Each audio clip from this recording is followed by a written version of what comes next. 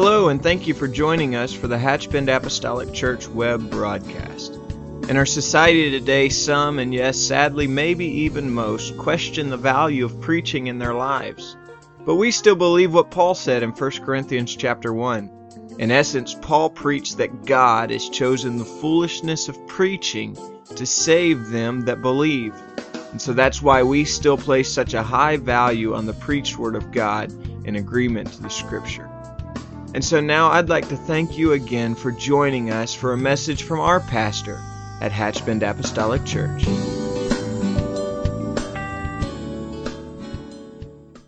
be seated if you will join me in the book of Psalms, the 51st Psalm.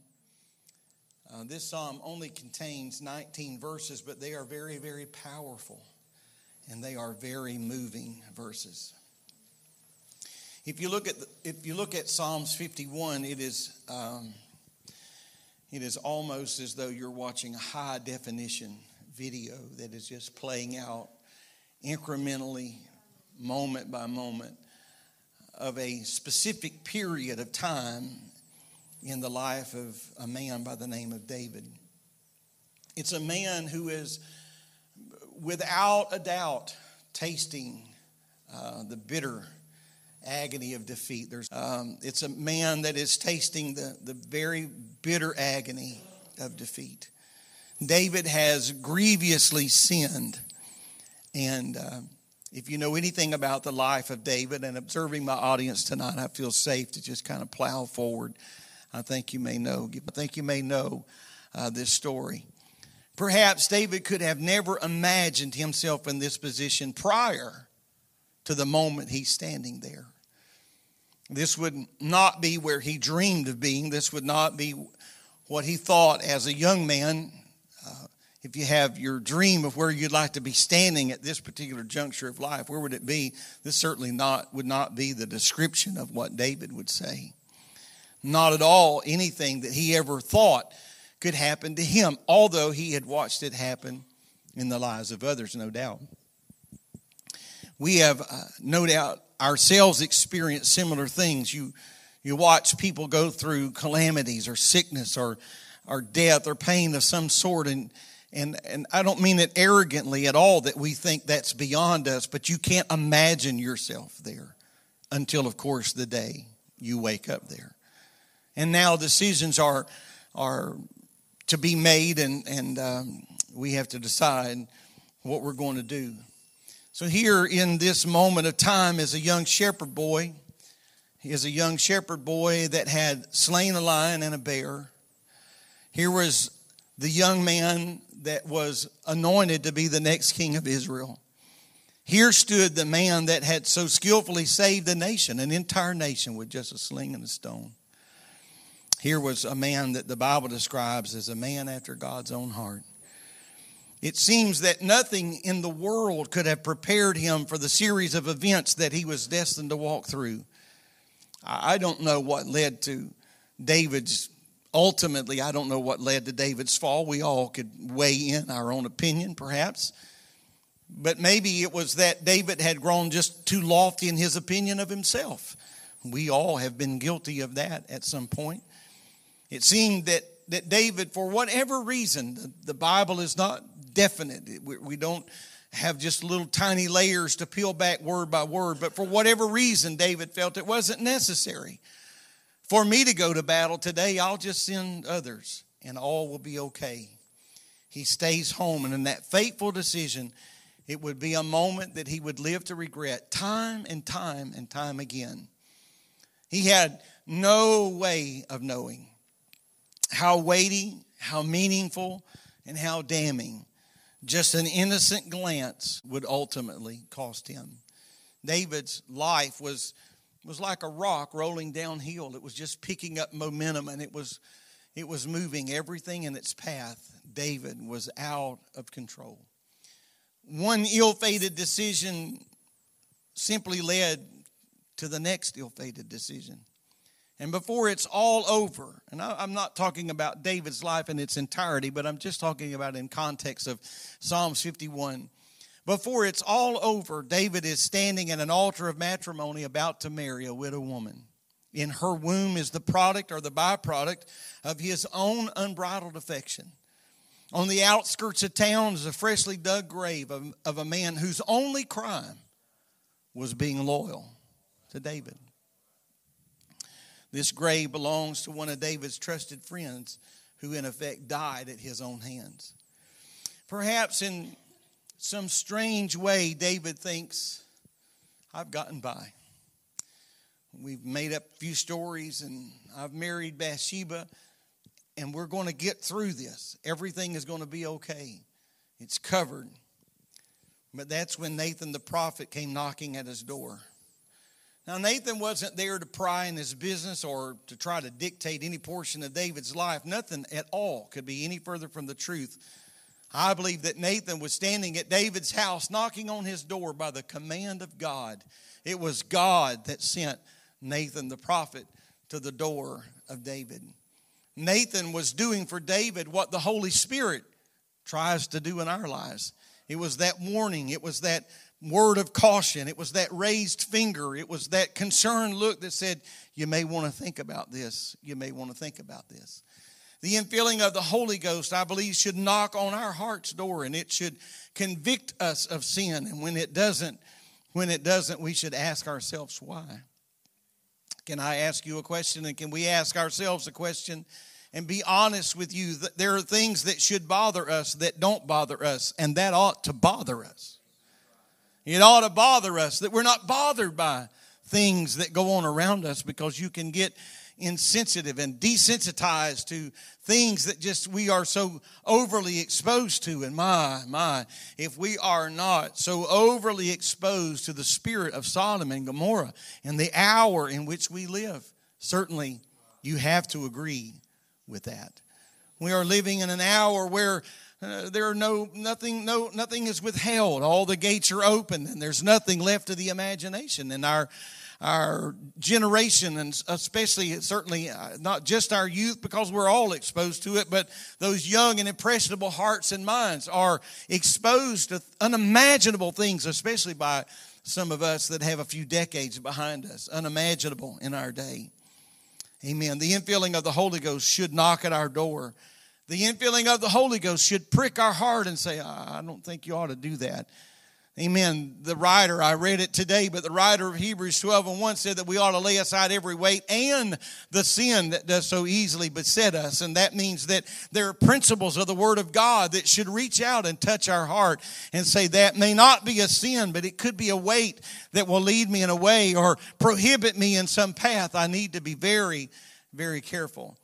The repentant language of this psalm is always, pardon me for being personal here, but the repentant language of Psalms 51 has always been startling to me. Always. I try when I read the 51st Psalm to take an extra effort not to skim through these pages or passages too quickly. I don't want to just read over them as though they're a novel, or just read past them as though they're just some minuscule moment, shallow moment in a man's life, because it is anything but. I try to place myself as closely as I can to the heart of David. Amen. I want to hear his heart. I don't want to just hear his voice. I want to hear his heart.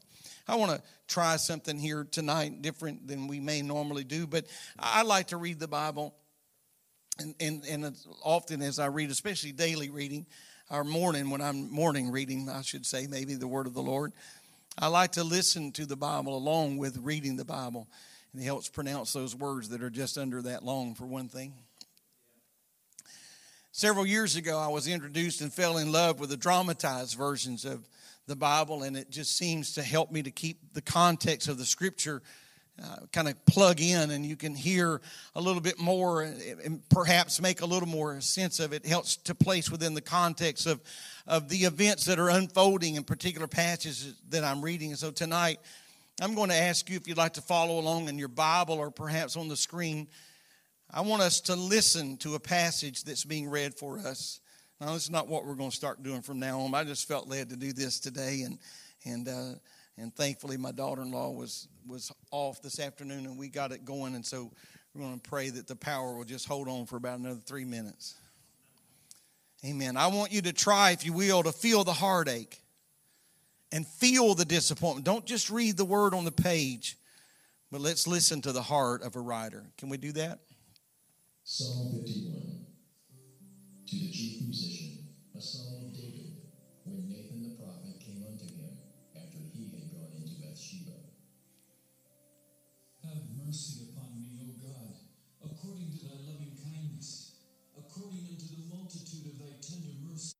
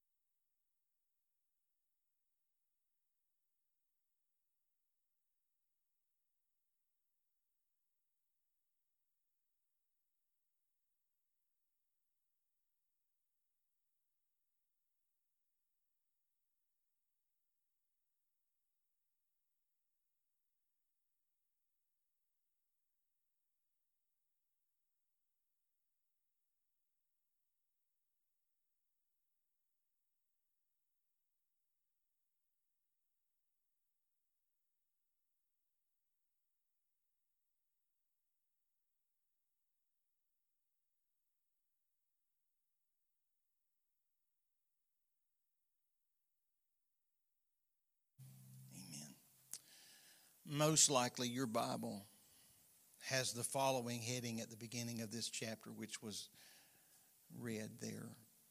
To the chief musician, a psalm of David, when Nathan the prophet came unto him after he had gone into Bathsheba. Those 7 words was the tipping point. After he had gone in to Bathsheba.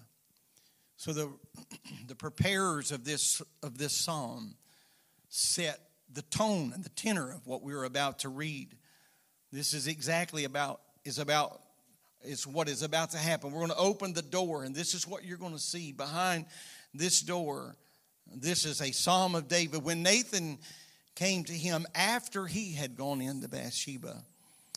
Verse 3 of this passage, and I'm not going to try to take this verse by verse, but I do want to grab some of them for our consideration.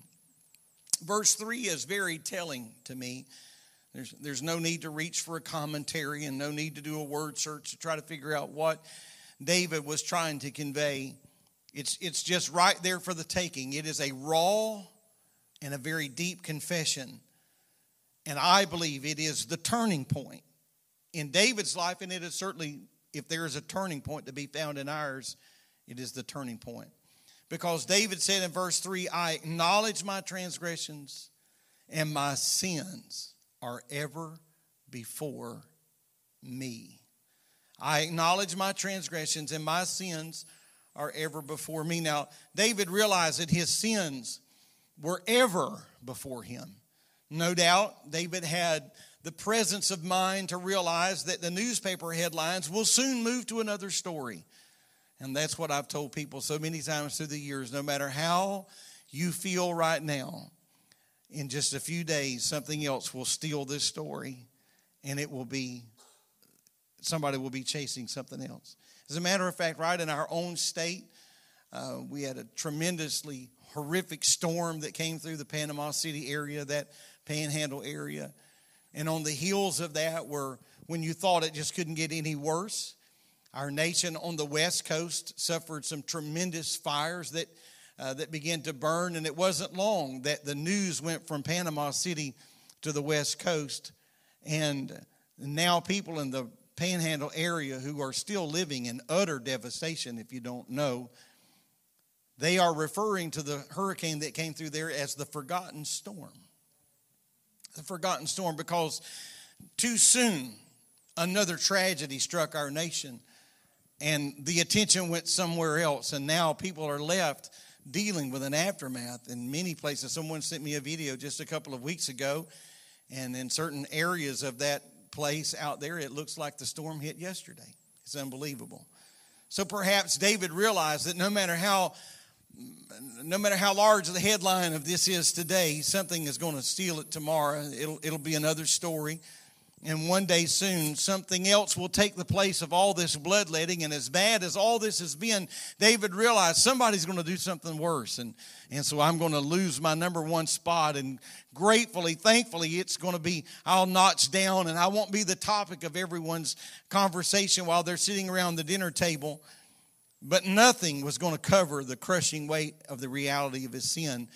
Because while someone else may be thinking about something else, and while someone else may have moved to another story, and while something else may have captivated the attention of the world, David said, it is ever before me.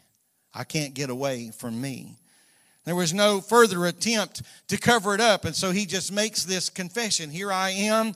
I acknowledge my transgressions, and my sins are ever before me. I'm not here to make an excuse. I'm not here to give any reasons. I'm just acknowledging that I've done wrong and I need you. In verse 4, he said, against thee and thee only have I sinned. He's conscious that his secret sin had now become an insult to the name and the character of the God that he represented. And so David didn't say, I sinned against Bathsheba and her family, and I did this against my own, and I have shamed. But he said, Lord, I have just sinned against thee and thee only, because in light of what was happening, that's exactly how David felt. In verse number 6, he said, thou desirest truth in the inward part. Amen. He now feels more keenly than ever that God is looking at the heart of a person and not just on the outside, or not just what we are portraying to the rest of the world. He said, thou desirest truth on the inward parts, because hypocrisy, like faith and truthfulness, is a thing of the heart. Amen. We've got to understand I can be sincere and it's going to be in my heart. I can be hypocritical and that also will be in my heart. That is why Jesus in Luke chapter 11 and verse 39 said to the Pharisees, he said, you make clean the outside of the cup and the platter, but your inward parts, he said, that is full of ravening and wickedness. You're cleaning up all this on the outside, but what the real issue is on the inside. And so while I certainly believe in outward holiness, and while I believe in separation from the world in all ways, in our dress, in our talk, our language, and how we conduct ourselves, the real issue is that if we clean up the outside and leave the inside raw and wrong, then after a while it's all going to be tainted, because it has to be born from within. It's truth in the inward part that David said that caused Jesus to extend forgiveness and cleansing, because the Lord could see the heart of David. Amen. We've all met people, and perhaps we've even had our own children that were not sorry for what they did. They were just sorry that you saw them do what they did. Amen. You can rest assured that when you find confession on this level, you'll also find a person that is making some petitions with God. In truth, the heart not only needs to be emptied of sin, but it also needs to be filled up with good. That's why I do believe that we should die out, and I do believe that we should pour out, and I do believe that we should rid ourselves, but we don't just need to walk around empty. We've got to take that cleansed vessel and that clean heart and say, now fill me, Lord. Amen. Get all that out that doesn't belong there, but fill me up with your Spirit full and overflowing. Amen. Therefore, David begins to petition God, and his first petition was this: have mercy upon me, O God. David understood that nothing but mercy is ever going to resolve the situation that I am in. There will be no excuse that could justify the magnitude of all that David had given himself to. What could you say that would justify him staying home? What could you say? Him justifying taking another man's wife. What could you say to justify murdering that man because you found out that she's now carrying your baby? What could justify any of that? David realized that only mercy can resolve the situation that I'm in. There will be nothing I can say. There is nothing I can bring to the table. There is nothing that I can do to paint me in a positive light at all. And so he said, have mercy upon me, O God. David, like you and I, amen, you may not have murdered and you may not have done a lot of things that David is guilty of here, but I'm going to tell you that sin is sin. And when we stand in the presence of God, we need to have on our lips, have mercy upon me, O God. David didn't just need any kind of mercy. He needed the mercy of God. I believe it certainly goes without saying that the mercy of man is a good thing, but man cannot resolve the issues of the soul. Amen. And so he says, have mercy upon me, O God. David pleads next for a cleansing from sin. He says, wash me thoroughly and cleanse me from my sin. In verse 2, the remedy must be as thorough as the disease, or even greater. The remedy must be as thorough as the disease, or even greater than that you're facing. Amen. I think that's why the Bible says that where sin did abound, grace did the more, much more abound, because the answer is greater than the problem. Amen. Aren't you thankful that we're serving a God that has an answer? Amen. He has an answer that's greater than the problem. The only infallible cure for the guilt and the pollution of sin is the blood of Jesus Christ. Amen. Not only did David need to be cleansed from sin, but he needed to be delivered from the guilt that was associated with that sin. I don't feel tonight that I have a vocabulary adequate enough to portray or paint a picture for all of us tonight to understand the weight and the guilt that so many people go to bed with every night and they wake up with the next day. Amen. David was praying, God, amen, cleanse me and wash me and have mercy upon me. He needed to be free from the guilt that was associated with the sin. And that's why he said in verse 7, purge me with hyssop and I shall be clean. Purge me with hyssop and I shall be clean. That may not make a whole lot of sense to us sitting here in 2019. Amen. But if we look at Exodus 12, you would understand the power and the reason of hyssop and what it was all about. Hyssop had to do with the blood of the Lamb. Another rendering of this scripture doesn't just say purge me with hyssop, but it says soak me. Soak me and I shall be clean. I heard my mother say more than one time when she looked at my filthy self after playing in the dirt all day long, she said, you're going to have to soak a little while.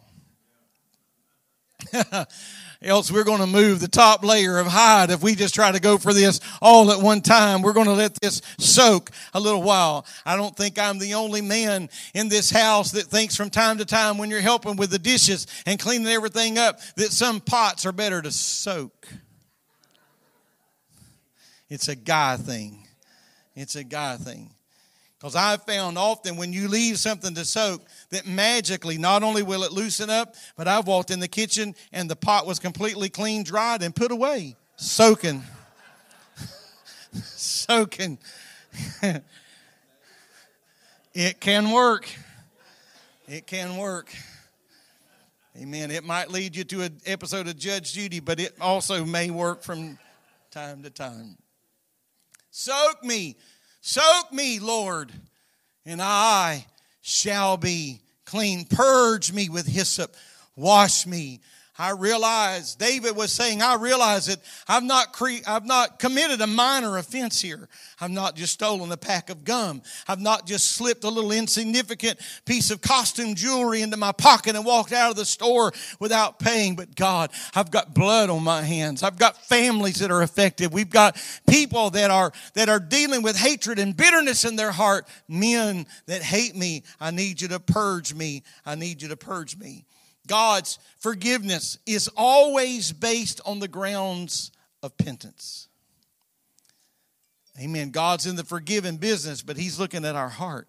How repentant are we really? If the conscience is to be purged from dead and sinful works, then it must be the blood of Jesus Christ that's applied. Amen. As we move through this passage of Scripture, if there is a passage, and I don't want to embarrass her, but if there is a passage that would be synonymous with my wife, it would be the next portion of this psalm, because I have no idea how many times through the years I've heard her with my own ears pray this prayer so many times in her praying when she says, create in me a clean heart, oh God. Create in me a clean heart, oh God. Amen. It challenges me to understand the value of being washed and clean. Don't let anything be in my heart and my life that should not be there. Amen. The remedy would not be perfect if it only dealt with past sins and present guilt. It would not be perfect if it only dealt with yesterday's sins and today's guilt. Because Jeremiah so pointedly warned us about the heart. He said the heart. Now, can I tell you, he was talking about your heart. And he was talking about my heart. That we think we have guarded and we think we have shielded and we're going to trust our little gut feelings here and there. But Jeremiah said, you better watch that heart. You better watch that heart because it can be deceitful and it can be wicked. You better not ever trust your heart. Therefore, it must be changed. That's why David said, create in me a clean heart. Amen. Create, amen, a clean heart, that new creation. It's a heart that is destitute of love of sin, and it is filled with the love of God. Job, the Bible says of Job that he didn't just love the Lord, but he eschewed evil. Amen. You see, we can't just be on the fence. I love the Lord, and what's going on out there is just okay. Let everybody just live and let live. But Job loved God, and he disdained evil, and so should we, ladies and gentlemen. So should we. No matter how overexposed we are in this world, we need to rise and be a change point. Anybody can go with the crowd. Anybody can go with the flow. Anybody can drift along, but we have got to have the right spirit within us if we are going to be change makers in the world that God has called us to live in. Amen. It is described, this new heart is described for us in John 3:3 as being born again. And then David moves and he says, renew a right spirit within me. Anybody ever had a wrong spirit? So he said, renew a right spirit in me. And so with a new heart comes this new spirit within us, because there cannot be the right spirit where there is not a clean heart. We've got to have a clean heart, and then we've got to get a right spirit.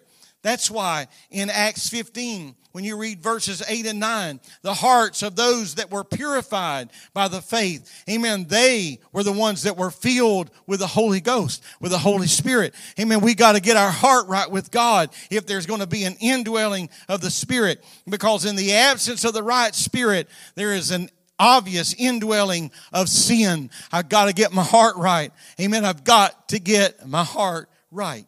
Verse 12 says, restore unto me the joy of thy salvation. And so as a backslider, and that's what David was, this joy had faded out in his life. But a new heart and a right spirit, with that, the joy of the Lord was going to return. Amen. Weeping may endure for a night, but joy cometh in the morning. David understood what he was writing. There's a joy in his salvation and a joy that can never be lost. And then in verse number 12, he says this. He says, uphold me with thy free spirit. Uphold me. Now, if we are walking through this prayer and if we are watching the progress of this prayer, now that he has been set free from the law of sin and death, David desires to be kept, preserved in this condition of spiritual freedom. So he cries, "So the Lord uphold me, preserve me." Although we have had the cleansing power of his blood, amen, we can have the greatest new birth experience known to man. But if we don't have God holding us, upholding us, and preserving us against the wiles of this world, we'll soon find ourselves in trouble.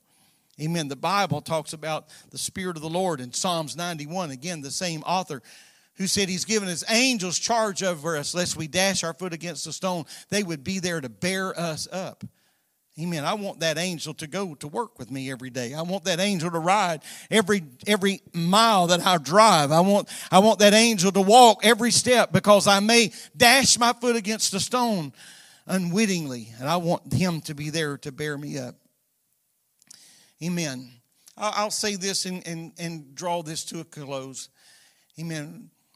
Where there has been, I don't know how best to say it, but maybe where there has been an obvious work of grace in a person's life, there is destined to be signs that follow. Amen. Where there's been an obvious work of grace, something is going to show from that. Something's going to come from that. And so David, we're reading through this psalm, and it only just took mere minutes to read through it. But we have to understand the progression of this working out in his life. Verse 13, David says, "Then will I teach transgressors thy ways, and sinners shall be converted," or shall be turned unto thee. I worry about people who never witness. It concerns me when people never teach Bible studies. Personally, when we don't try to reach someone ourselves and not just depend on the church corporately and collectively to have some manner or measure of outreach. But David said, "I have been forgiven for so much, and there has been such an obvious work of grace in my life." And so David said, "Here's what I'm going to do with that grace. I'm not just going to put it on a shelf and put it in a glass case and always look back and reflect at that moment." But David said, "I'm going to take that grace experience and I'm going to teach transgressors thy way." Why? Because I've been one. I've been there. "And sinners shall be turned to thee." There is nothing that will solidify your walk with God and nothing that will solidify the doctrine of the Word of God like teaching the Word of God yourself. Amen. I obviously teach all the time. Just by default, I teach all the time. I don't know how many times through the years behind this pulpit and others that while teaching to others, the Spirit of God will just illuminate something to me. And I'm just kind of want to stop and say, wow, wait a minute. And there have been times that as soon as the service was over, I wanted to turn and write down, and I needed to turn and write down something that God had shown me. And so I will tell you that if you're struggling with any area of your walk with God, start teaching that truth to other people, and I'll promise you the light of God's Word will shine if we're sincere in our heart, if we are sincere in our life and want to see it. Because I will tell you tonight that when you learn the ways of the Lord, we have learned something worth teaching. When you have found the fountain, you want to lead others to that fountain. Amen. We have something that transgressors need to know. Now, I want to tell you something, and I don't want to be negative, and please don't take this out of context or take it wrong. And this is not meant to be a discouraging statement, but the work to convert a sinner is hard work. Amen. James said this in chapter 5 and verse 20. He said, "Let him know that he which converteth the sinner from the error of his way shall save a soul from death and shall hide a multitude of sins." Sometimes you're not just going to open a little pamphlet and share it with someone and they say, "Praise God, I know that happens, but it don't always happen that way. And we can't be discouraged and dissuaded when it doesn't happen that way. Because one writer said, he that winneth souls is wise. Wise. Verse 15 says, O Lord, open thou my lips, and my mouth shall show forth thy praise. And those that have been born again in truth have a double debt, as one writer said. We have a double debt to pay because we are debtors not only to the unsaved to teach him his way, but we are also debtors to God to always praise him. So we're double debtors. Amen. I want to teach those that do not know his way, and I certainly want to always give God praise. David wrote in Psalms 50 and 23, whoso offereth praise glorifieth me. And so from this powerful psalm, we see firsthand the real power of change, the power of change that happened in David's life. And so I'll just ask you to stand, and our musicians can stay if you would like. But I'll just ask you to please don't pre-dismiss because you're standing. But if we could just consider for a moment the power of change. David had everything going his way, and he plummets to the lowest of the lowest of the lowest lows. There's no doubt people thought this is it's over for you, David. And he no doubt thought it himself. It is over. And I'm not here to minimize his sin or to minimize sin in general. Certainly not the sin of David. But we do see playing out for us, unfolding for us, the power of change. David just starts out by being real with God and that confession and create and renew. And against you and you only have I sinned. And then he says, Lord, just remind me and help me to be brought back. And he was changed. And life wasn't over for David. And he went on to impact his world. And the Bible says of him, the epitaph of David. What a powerful, powerful epitaph. It is said of David, he served his generation. So when you read about him in various places, and certainly when we read about people in the book of Hebrews chapter 11, that roll call of the heroes, we need to understand that many of them have scars and wounds, but they got real with God somewhere, and God turned all that around. I'm going to tell you that what God did for David and what God did for you and I, he can do for anyone. And what we need to understand is this, that if God could save me, I'm not going to ask you to say it out loud right now, but we ought to say it to ourselves. If God can save me, he could save anybody. Anybody.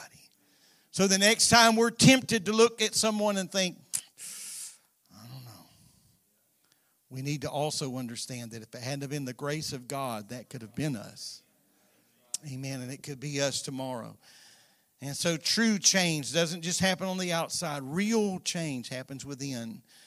A dying out to self-will. There has to be a cleansing, and then there has to be a filling, and it can all happen. The power of change. Don't ever forget Psalms 51. Please, please, don't ever forget. A man said, Lord, if you'll wash me, I'll be clean again. And if you'll just cleanse me, I will reach to transgressors, and I'll tell them, I understand because I've been right where you've been.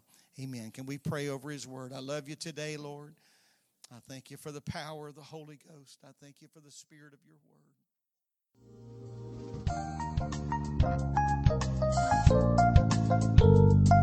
This message has been brought to you today by the media ministry of Hatchbend Apostolic Church.